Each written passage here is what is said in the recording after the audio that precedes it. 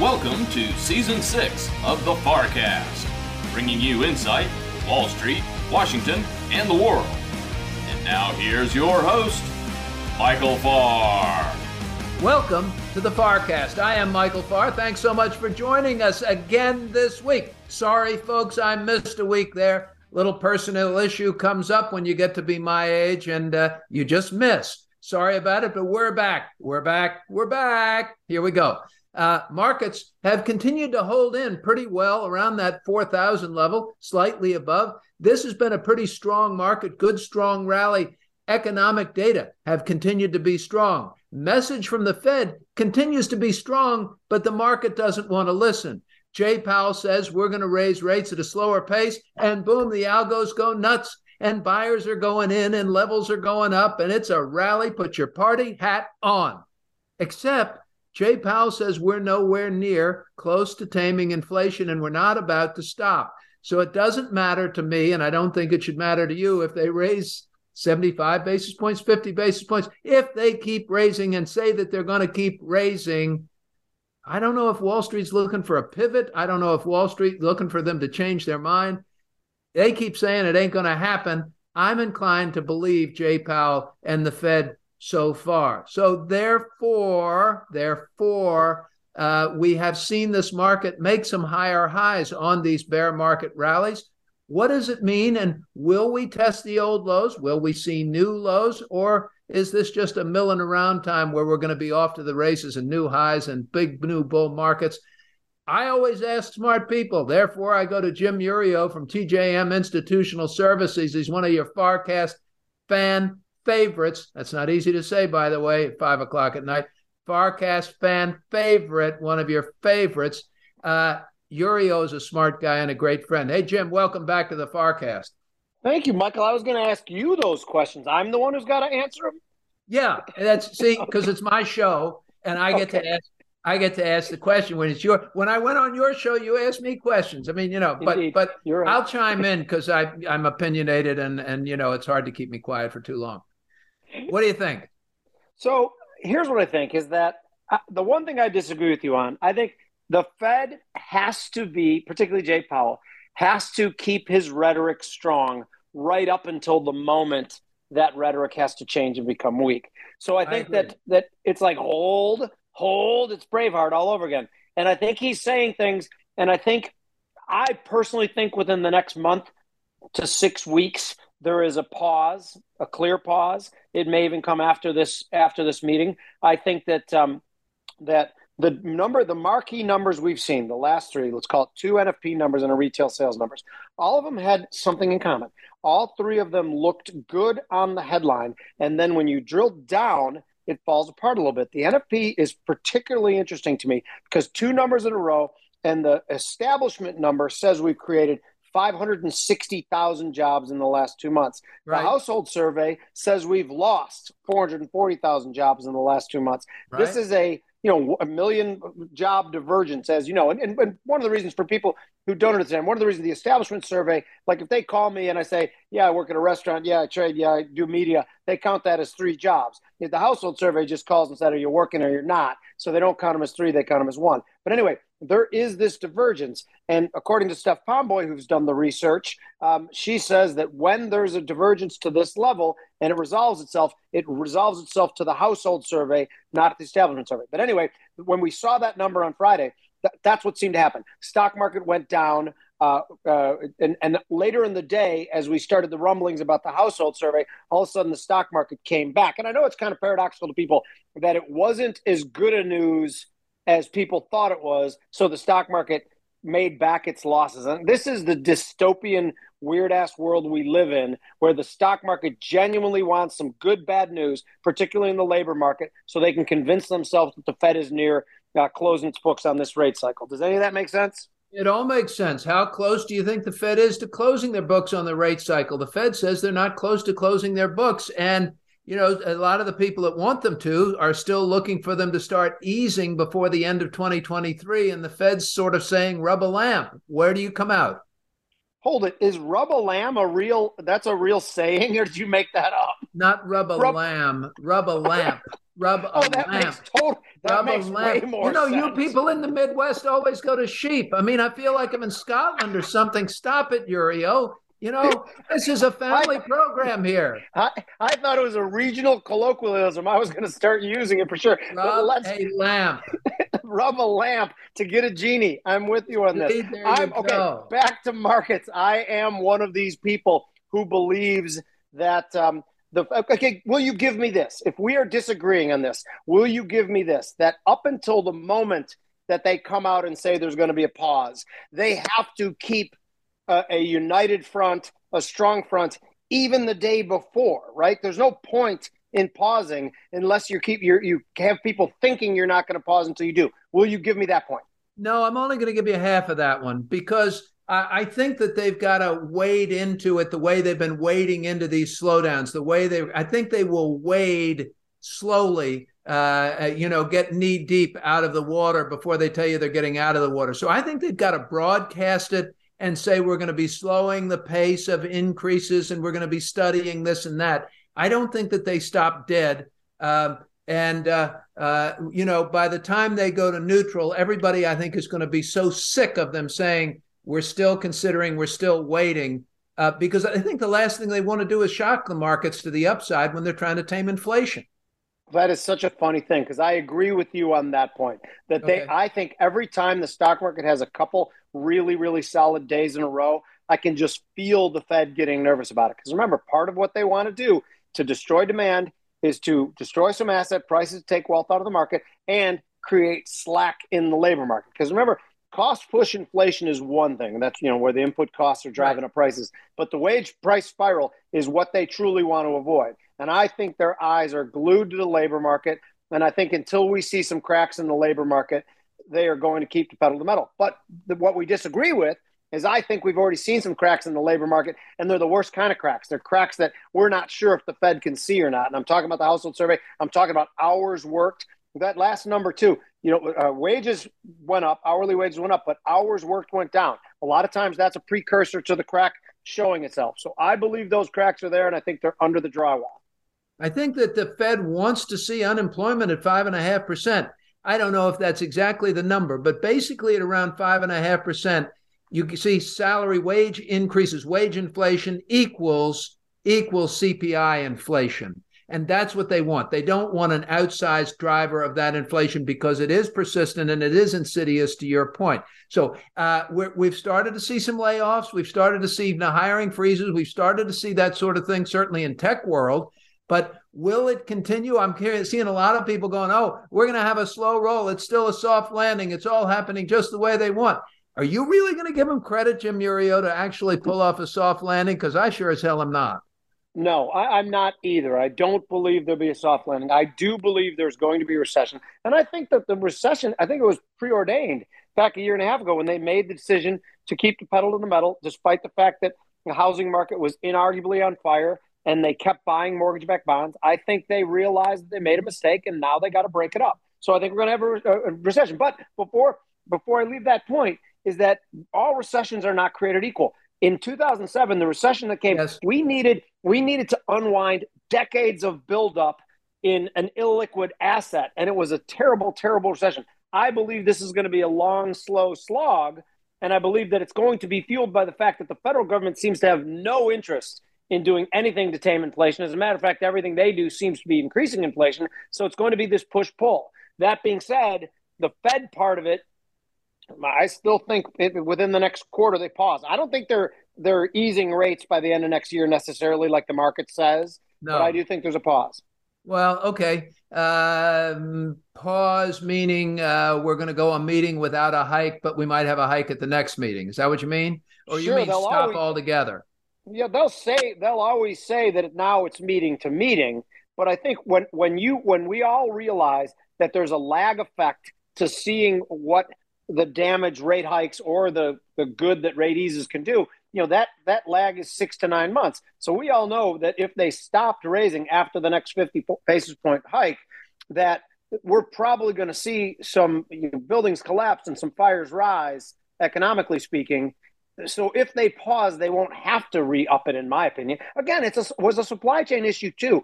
if the supply chain is fixing itself, and I know that over the last 2 months, all of a sudden that problem has gone from getting much better to starting to inch worse again because of the problems in China. But I do think overall it's probably going to get better. And it may, but I think you and I are not on two very different pages here in what we expect. We both expect recession. I'm never going to guess whether a recession's mild or anything else. It doesn't look like a draconian recession to me that's coming, but average recession, you see stocks go down 30.5%. You see S&P 500 earnings contract 20%. We're still got FactSet looking for earnings gains in 2023 and 2024 of 6% per year. Well, there's nothing in there for an earnings contraction in the S&P if we go into recession. So that tells me that markets are still priced too high and they're going to contract and go down and then they'll go back up. And this is a normal market cycle. The thing that I keep telling people, Jim, is recessions happen. They're normal. Markets expand, they contract. We've been doing it all of our lives. I don't understand the panic that goes along with this. Give me a word on that. And then I want to get back to your last trading conversation you and I had about 38.50. No, good, because I want to get to that too. And I agree completely. I sold puts today of where I want to buy the market. I'm down like 35%. I don't think it's going to get there, but I think it's a safe bet to do that. I think that it's all part of the normal thing. I think that people, when you tell them there's a recession coming, I think the normal thing people think is, okay, what am I supposed to do? Am I supposed to pull in risk? No, the time to pull in risk is probably long past. This is just a normal thing. Right. I agree with you. It's nothing to absolutely panic about. Before we get you out of here, you had sort of said before that you were looking for the S&P to go through 38.50. If it did, you were all in. That worked out well for you as we have sort of turned tail and we're back down around, where are we, 3,900 today, 3,941. If we get back to 38.50, what's your next plan? So what I had said before, and this was a couple of weeks back, that a settlement over that 38.50 level, and I will believe that the bear market's over, a weekly settlement.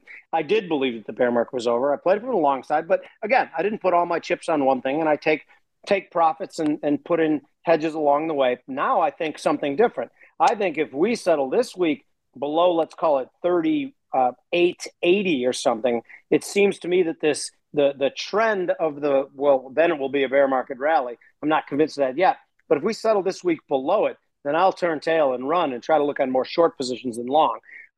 So there's nothing. I have zero problem with being wrong.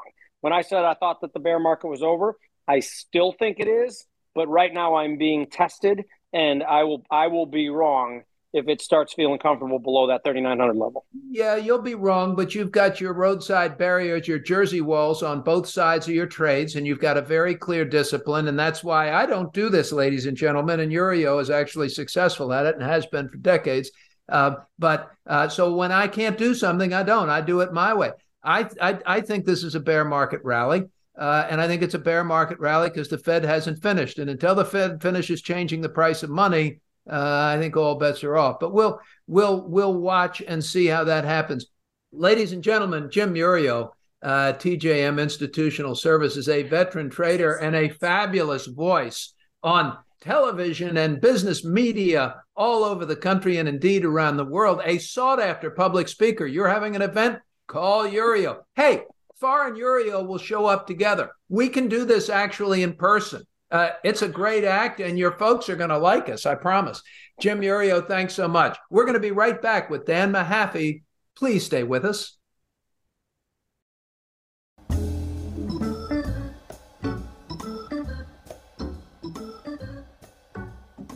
We hope you're enjoying this week's edition of the FarrCast. Please share us with friends and colleagues. And now, back to your host, Michael Farr. Welcome back. Joining me now, Matt Leffingwell, filling in for, of course, our great friend Dan Mahaffee this week. Here we are in season 6 of the FarrCast, ladies and gentlemen. Matt Leffingwell, one of our first guest political insight insiders, experts, a go-to guy and a voice for radio. If you haven't heard him before, wait till you hear him. He is a partner at the Tiger Creek Group. Do it again, a partner at the Tiber Creek Group. That worked. That's okay. Yeah. And where he runs the appropriations practice. You need to get something done in D.C., you call Leffingwell. Welcome back, Matt. Hey, it's really good to be back here, Michael. Thank you. Thanks for having me. Was I right about the voice, ladies and gentlemen? I was right about the voice. I wish I got paid for it. Yeah, well, yeah, we can talk about that. We can talk. Sounds good. Matt, okay, we had an election in Georgia last night. Of course, Senator Warnock retained his seat. The incumbent retained his seat. Herschel Walker, not so much. Herschel Walker was a Trump-backed candidate, and the Trump-backed candidates didn't have a very good scorecard on this round of midterm elections. Is this a complete repudiation of Donald Trump? Is that whole Trump era over with, or does he still have some life left? And then I'm going to ask you what that means to Washington and influence and versus conservatives now on Capitol Hill. But talk to me about President Trump first and what you took from this election in Georgia. I think it was the election overall. I think not only the election in Georgia, but how poorly the Republicans ended up performing in the midterms when there were very high expectations that they would have massive margins in the House and at least take the majority in the Senate. However, I think the ding on Trump, the biggest ding on Trump are poor candidates, including Herschel Walker, flawed candidates who have a lot going on in their trash cans and haven't been able to clear it. There was poor fundraising numbers, and yes, I think Trump is ultimately being held responsible for this. I think the establishment Republicans I talk to are quietly cheering.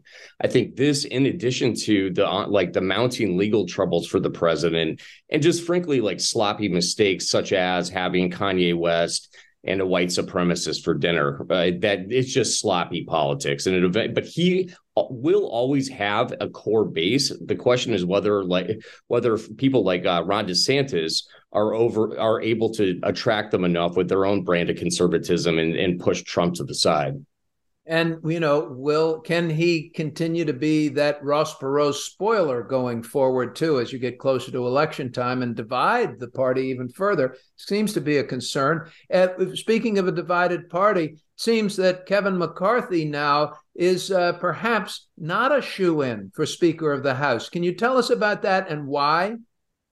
That's right. I mean, there's a far right faction who can never extract enough concessions from Republican leadership in the House, and Kevin McCarthy's leadership style has proven to be one in which he plays more of whack-a-mole with his conference, which is trying to put out small fires here and there instead of just taking on a strong leadership role and telling his conference how it is. So therefore, groups such as the Freedom Caucus have a lot of leverage, even though they're a small fraction of the overall Republican conference.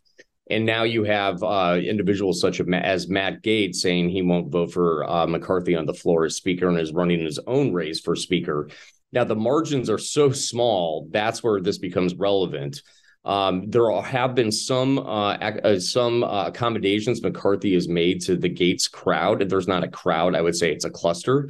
But it's a cluster. The whole damn thing looks like a cluster to me. Small and mighty cluster. But I think the consensus is right now that he does end up getting it. It'll be a very ugly conversation on the floor. It will be embarrassing for the party, and it'll be embarrassing for House Republican leadership. But if he were to fail, I think popular thought is that everybody pivots to somebody like Steve Scalise, who is a very popular figure in the House Republican Conference, set to be majority leader, which he has sought out and wants to do that job. But if he is needed to fill the shoes of Speaker on the floor, if things just fall apart, then they'll move to a consensus candidate like that. What are the implications here for policy if Kevin McCarthy stays by a slim margin, or Scalise comes in, or if Matt Gaetz were to be successful? What does that mean? Does that mean anything different comes out of the Congress as we on Wall Street are trying to figure out, is this going to change the ground underneath our feet, or are we just going to get more of the same? And does it not matter which one of them is Speaker of the House? Yeah, no, I don't think it matters. I think you hear anybody who's looking to move up, leaning far to the right. I mean, McCarthy has been, he just was on Fox News the other night saying that he doesn't want anybody in his conference to work with Democrats. Well, that's a very hardline right message. My expectation for your listeners is that two things have to get done in this next Congress. One is appropriations. You have to fund the government. And then second is they have to deal with the debt limit. Those both things have consequential effects on the markets and consumers. And so I think that, given those two things are going to be the only things that are ultimately get done, I don't think people will feel a lot, from any other efforts the Republican conference make. There will be a lot of, investigations, oversight into the administration, embarrassing articles that the Republicans generate for the administration, but that's about it. Tell me about the Democrats. I've seen in the Washington Post last week, and in the past couple of weeks, the Post has given a different list of likely candidates for president for 2024. Joe Biden is still number one if he goes for it. Number two now is no longer Kamala Harris. It is now Pete Buttigieg. Mm-hmm. What's going on there? Has Kamala Harris fallen that far? And is there a chance now that Joe Biden will actually run for president again? I think Kamala Harris is taken on a very traditional vice presidential role, which is not being in the spotlight and really having the spotlight be on Joe Biden, who was elected really to reestablish stability in a lot of different areas of the U.S. How's that working out for him? Well, I'm just wondering. From an insider's point of view, compared to what? But well, that's a good question. My gut right now. Democrats squirm when I asked them this question. I was with a couple Democrat fundraisers last night and asked them, and I don't think anybody really knows. My best guess is that Biden ends up running again. I think. Really? Yeah, I do. Okay. The presidential election basically started right after midterms ended, is Donald Trump the candidate for the Republicans? I don't think so. I think it's Ron DeSantis. Ron DeSantis. And will Trump be enough of a spoiler, or can the party kind of gather behind DeSantis? And can he beat Joe Biden as an incumbent? I think he could beat Joe Biden as an incumbent, but I don't think he gets the party nom. No? Who gets the party nom? I think DeSantis gets the party nom. I think DeSantis is a much more... That's what I mean. Can DeSantis beat Biden? Yes, I do think DeSantis can beat Biden. I think he's a much more refined version of Trump, and he is smart, and he has learned from Trump's mistakes, and I think he has all the components that could help him win in general. Matt Leffingwell is a partner at the Tiber Creek Group in Washington, where he runs appropriations. He is a Washington's insider. He's smart as hell, and he's a great friend of mine. Thank you, Matt, very much for being with us on the FarrCast. Thank you for having me. Good to be with you. We're glad you were with us. Ladies and gentlemen, we're going to be back with Jenny Harrington from Gilman Hill Advisors. Please stay with us. Michael Farr and the FarrCast are proud to support Heroes, Inc. Heroes supports the spouses and children of law enforcement officers and firefighters who gave their lives in the line of duty to the greater Washington, D.C. community. Their singular goal is to honor the supreme sacrifice made by these individuals by caring for their families. Heroes' work begins within 24 hours of the tragic loss and continues indefinitely. We invite you to learn more about Heroes' mission at heroes.org. We hope that you will consider supporting Heroes as they endeavor to honor those who protect us. That's heroes.org. Heroes, here for you, here for good. And now, back to the FarrCast and your host, Michael Farr.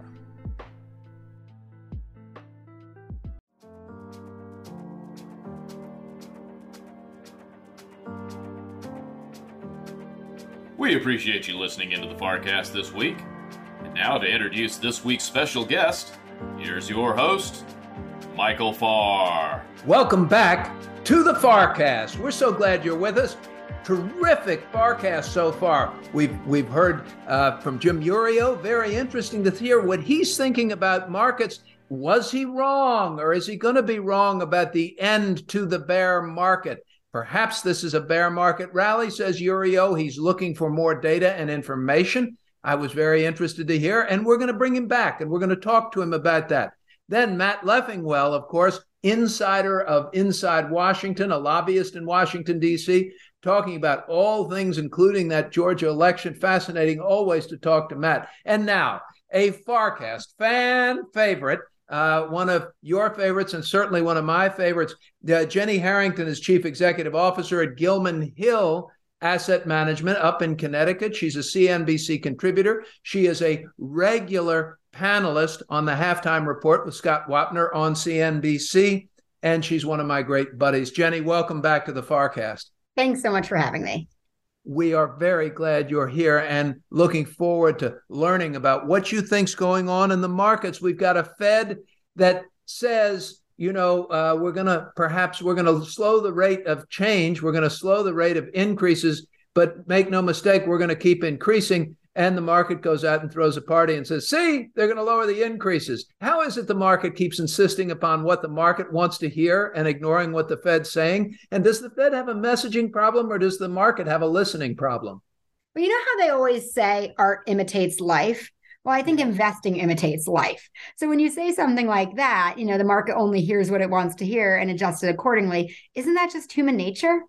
And what is the market? The market's a reflection of behavior and of expectations. And we kind of hear what we want to hear and take what we want to take. And I think we as Americans are overwhelmingly optimistic society. And I think as investors, you have to be an optimist to be a successful investor. The market trends up. If you look at 100-year history of the market, there have been terrible times, but it's had an 8 to 10% return. And if you fight that by being overly pessimistic or overly negative, you're not going to win. So I think the best investors are by their nature optimists. I think yes. Americans are by their nature optimists. And I think society, humans, we hear what we want to hear. And we make what we want to make. One thing I've never been able to do really is successfully short a stock. I don't have the stomach for it. I've tried it. I've done it. It makes me crazy. Okay. Even when the stock's going down, I don't have any stomach. I just want to say, okay, I'll cover it. I'll buy it back. I made my 15%. And it's for me, it's kind of a stupid thing to do. But when you say that long-term optimism pays off, I entirely agree with that. But what about when that long-term optimism runs into a short-term trend driven by the Federal Reserve? Well, I think that then depends on what kind of investor you are. And this is where, you and I can be kind of a bit of an echo chamber for each other because we're philosophically so aligned. Yes. And I think our clients are probably all in the same camp too, which is they work with us and they listen to us and listen to the FarrCast because they want to hear what we have to say, because we're all philosophically aligned in that we're not looking at this for a 1 or a 2 year time frame, but we're all looking at it for a 3, 5, 10. And so one of the things that really annoys me is the short-term orientation of the media. I'm always being asked, oh, any changes to your portfolio? Oh, how are you positioning your portfolio for if we have a soft landing next year? How are you positioning it for if we have a recession? Like, I don't. The portfolio strategy has been set since 2001 when I started it.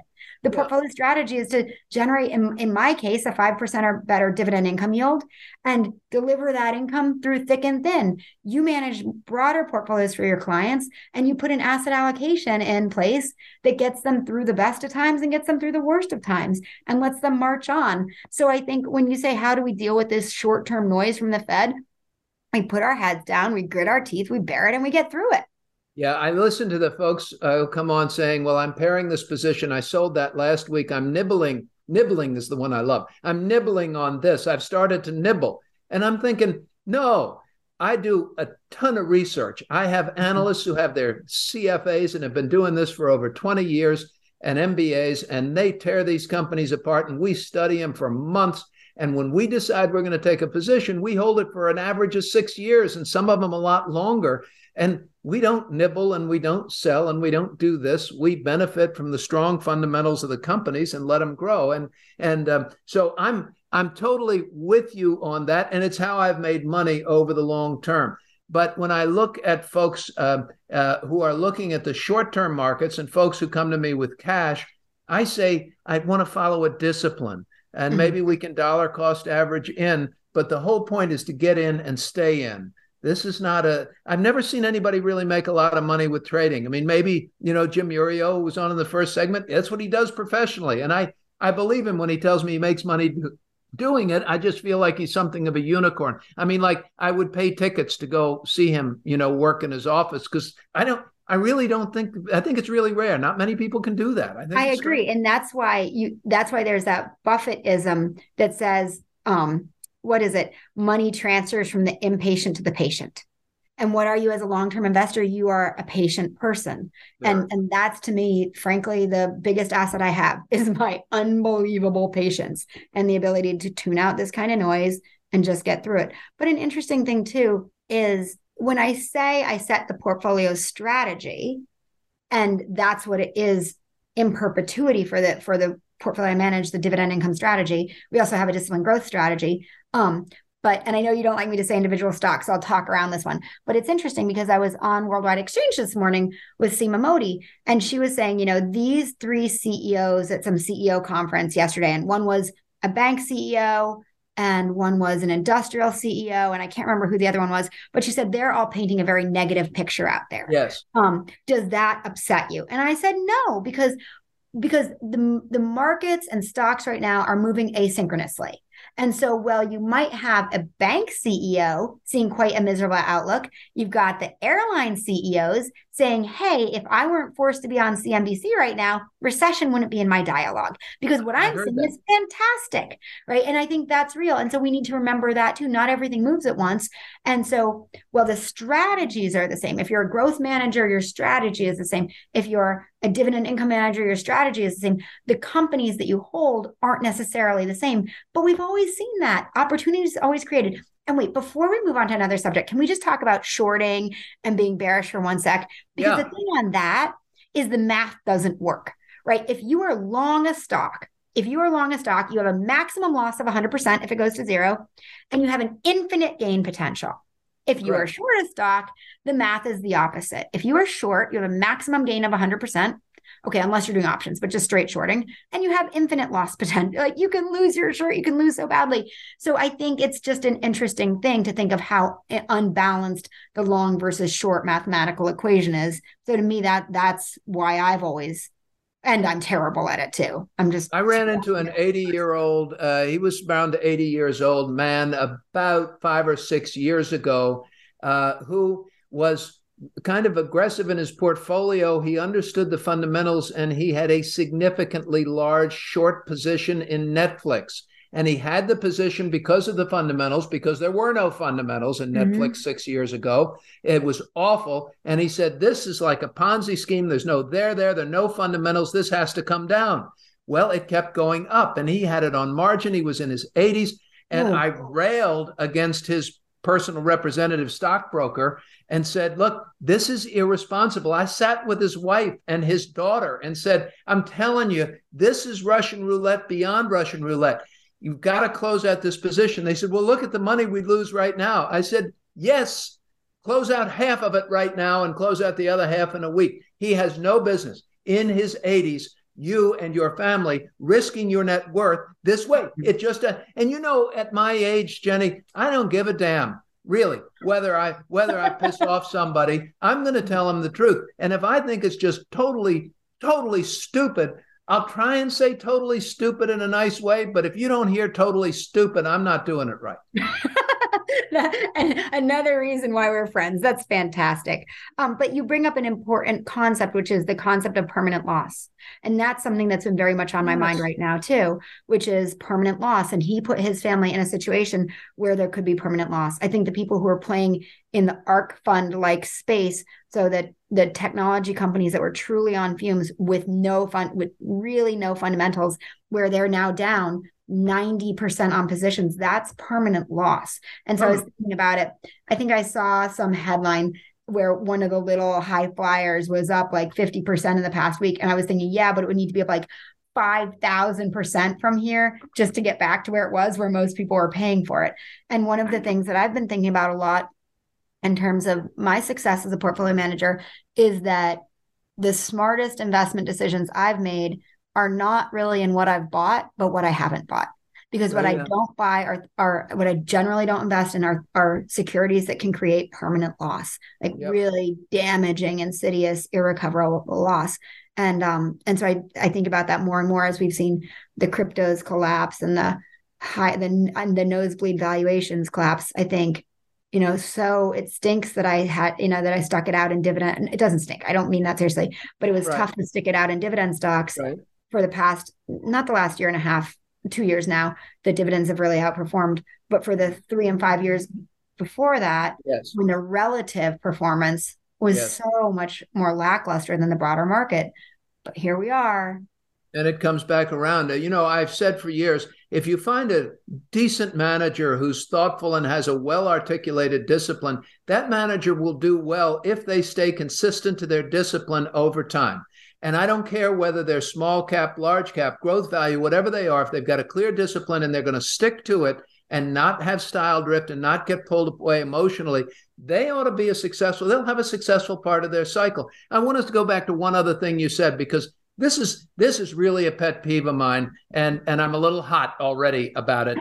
These managers who show up every few years and play momentum as if they found, some sort of gold somewhere. And they'll play momentum, and they'll play momentum in the highest beta, meaning highest risk, ladies and gentlemen, ways, when they've got a market as their tailwind.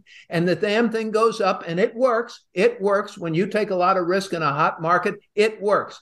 And they claim genius. They claim to be the hottest thing since sliced bread, okay? They have figured it all out. They're going to turn anything that they want. They've got the Midas touch. They're going to turn it all to gold. And when it goes down, they lose 70%. They lose 90%.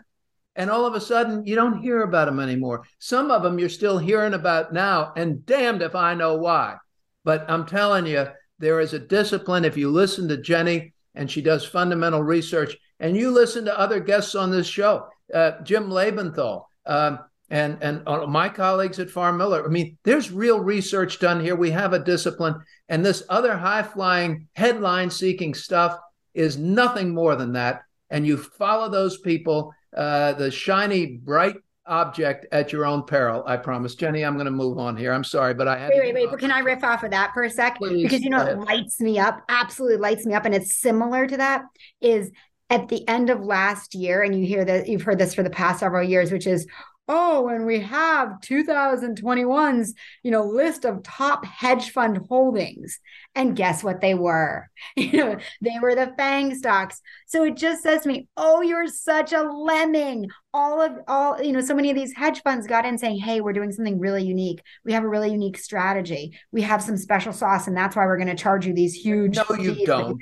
No, they don't. And it's your point that they all kind of lemming on and chase the momentum, and then they disappear. But at the same time, they've charged, I think, really highway robbery-esque fees. So that's my riff off of my partner Taylor McGowan coined a phrase 15 or 20 years ago that I love. Taylor McGowan's so smart and so disciplined as an investor. He said, a lot of advisors talk about exploiting market inefficiencies. And that's almost an oxymoron if you believe in efficient markets. They want to talk about exploiting market inefficiencies. He said, we have found an inefficiency that we believe we can exploit at Farr Miller in Washington. And that is the inefficiency of time. Because Wall Street is so short-term focused, that's right. We will exploit the inefficiencies of their short-term focus. The inefficiency of time can make us all money. So we agree. We agree with you, Jenny. Which is funny. Sorry, it's funny though, because that's really just a different way of saying money transfers from the impatient to the patient.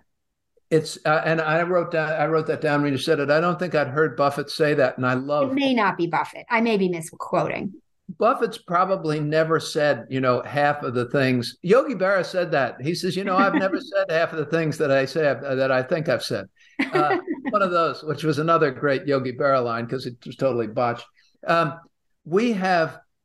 we've got this year coming up where it looks like people are going into recession. I think there was an economist from the Conference Board on this morning that said a survey of CEOs recently about the likelihood of a recession in 2023 has gone from 95% to 98%.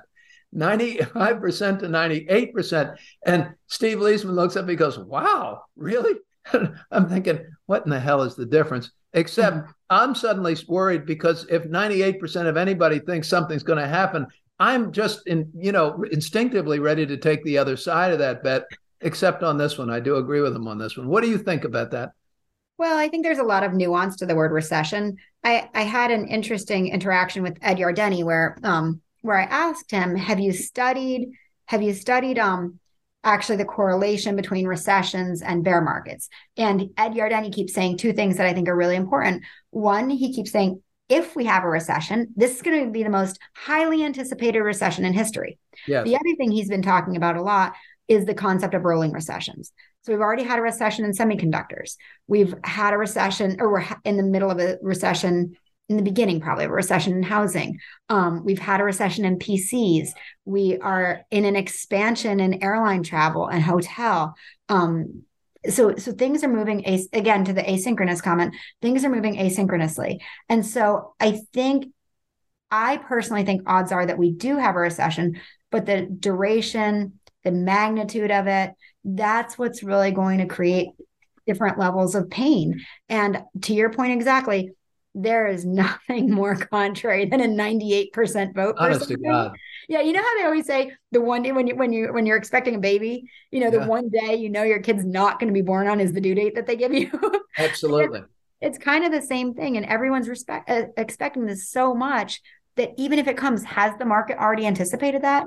And the work that Ed did, which was really helpful and I really appreciate it, was to say, in general, bear markets last quite a bit longer past the end of a recession. That's right. But I would argue this one's very different because of this incredible anticipation. I mean, literally my mother asked me about, aren't we going to have a recession? My mom has no idea that there's I hope she doesn't listen to this, but she has no idea that stocks and equities are the same thing, or that bonds and fixed income are like, she doesn't get this at all. So if she's asking me about a recession and she asked me about it months ago, it's really well accounted for to some degree. Yes. Then we can get into, what does the market do? What do investors do? We look out 6 to 12 months and try to anticipate what's coming and adjust for that. So when we look out and we see retailer stocks down 40%, what have they done? They've assumed the consumer's laying down and dying. That may be accounted for already. So I just think, I don't know. I'm not, even if we have a recession, I'm not like scared of it. Right.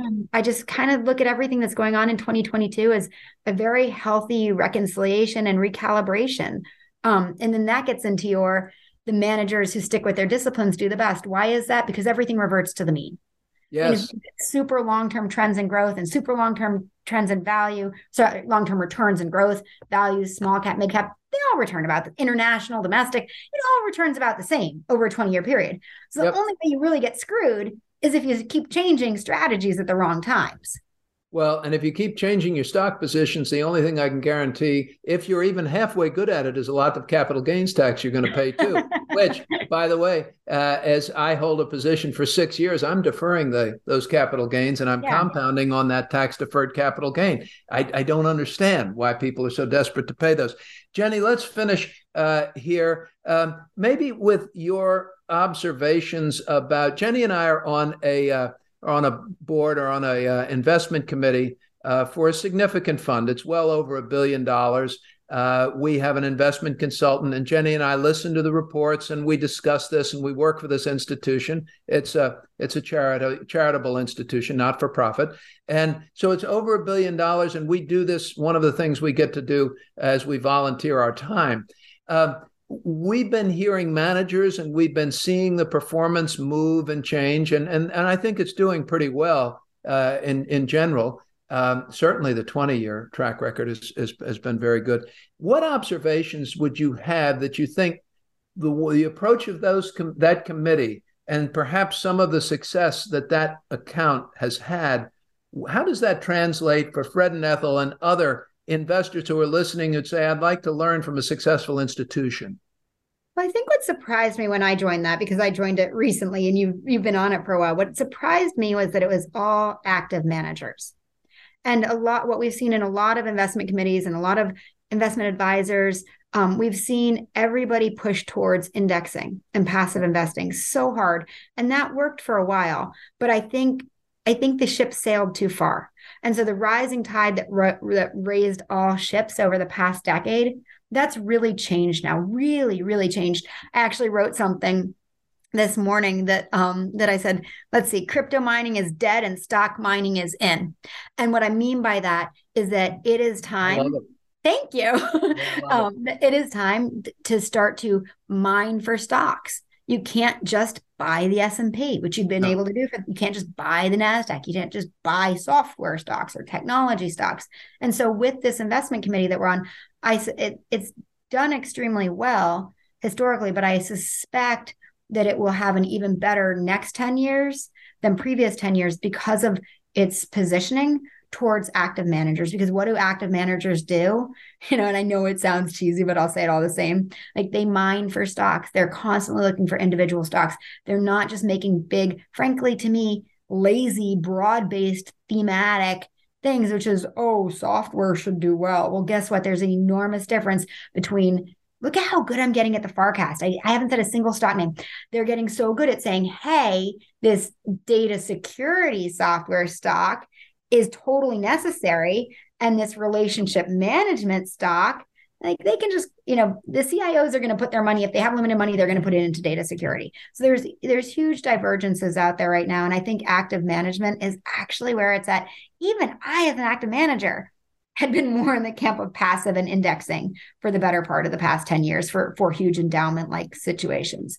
But right. I think that game's changed. I think, like I said, I think the ship sailed too far. Yeah. But it's still a matter, as Jenny said at the very beginning, of having a very clear discipline, sticking with the discipline. All of these changes that you hear about on television, folks, Warren Buffett's not in there talking on television about all the changes he's making. In fact, you know what makes headlines? Whenever Buffett actually makes a change, because he damn near never does. Mm-hmm. Damn near never does. That's why you hear about it. Yes, he's a brilliant investor, but you don't hear it. You haven't heard about the 3 things that Warren Buffett did last month or last quarter. I mean, right, there's a reason he has time to play bridge all the time. Yes, right. My partner, John Washington, called it masterful inactivity and benign neglect were the best ways to make money as an investor. Masterful inactivity and benign neglect. That's brilliant. Jenny Harrington is CEO of Gilman Hill Advisors, as a contributor on CNBC, and as my great buddy. We've learned so much. Thank you so much, Jenny. Thank you, Michael. I'm writing down that masterful inactivity and benign neglect. That's awesome. It's awesome. John Washington was brilliant. Folks, that's it for another FarrCast, where we cover Wall Street, Washington, and the world. Thanks for joining us. We'll be back again next week, give you the best insights we can from some of the best people on Wall Street and in Washington and indeed around the world. I'm so grateful to each of you for listening. Please share us on your social media. From Naples, Florida, again, with a very grateful heart to each of you, I'm Michael Farr. See you next week. That's it for this edition of the FarrCast. Thanks to you, our listeners, and your continued support. We hope you enjoy the show as much as we enjoy making it for you. A big thank you to this week's guests, Jim Iuorio, Matt Leffingwell, and from Gilman Hill Advisors, Jenny Harrington. The FarrCast comes to you weekly and is produced by Michael Farr and Harry Jennings and is available for free on Google Podcast, Spotify, Apple Podcast, Stitcher, and all major podcast platforms. We love hearing from you every week, and you can reach us at hjennings@farmiller.com. Let us know any questions you have and topics you'd like to hear us cover. We would like to remind you that the FarrCast podcast is for informational purposes only and should not be considered legal or financial advice. The information, statements, comments, views, and opinions expressed or provided in the podcast, including by speakers who are not officers, employees, or agents of Hightower Advisors or Farr Miller in Washington, are not necessarily those of Hightower Advisors, Farr Miller in Washington, or any firm any of our guests may represent. Any mention of a specific security should not be construed as a recommendation to buy or sell, and please be aware that past performance is not a guide to the future performance of any security, index, fund, manager, or strategy. We strongly recommend you review with a financial professional before you make any investment decision. And if we can be of assistance at Farr Miller in Washington, please reach out to me at hjennings@farmiller.com. We are here to help, and And I'll be happy to put any of our listeners in touch with one of our investment professionals for a complimentary review of your portfolio and your investment goals. Take care, stay safe, and stay healthy. We'll be back with you next week. Go beyond the headlines each week with the FarrCast, Wall Street, Washington, and the world.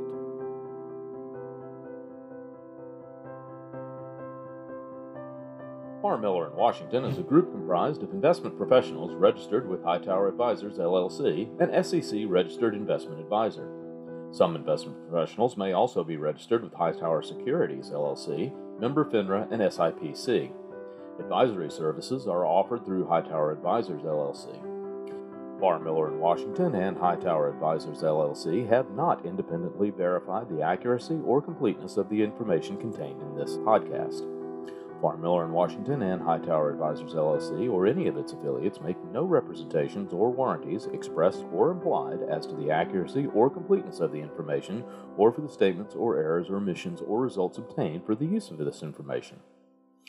Farr, Miller & Washington and Hightower Advisors, LLC, or any of its affiliates assume no liability for any action made or taken in reliance on or relating in any way to the information. This podcast and materials contained herein were created for informational purposes only. The opinions expressed are solely those of the authors and do not represent those of Hightower Advisors, LLC, or any of its affiliates. Farr, Miller & Washington and Hightower Advisors, LLC, or any of its affiliates do not provide tax or legal advice. This material was not intended or written to be used or presented to any entity as tax or legal advice. Clients are urged to consult their tax or legal advisor for related questions.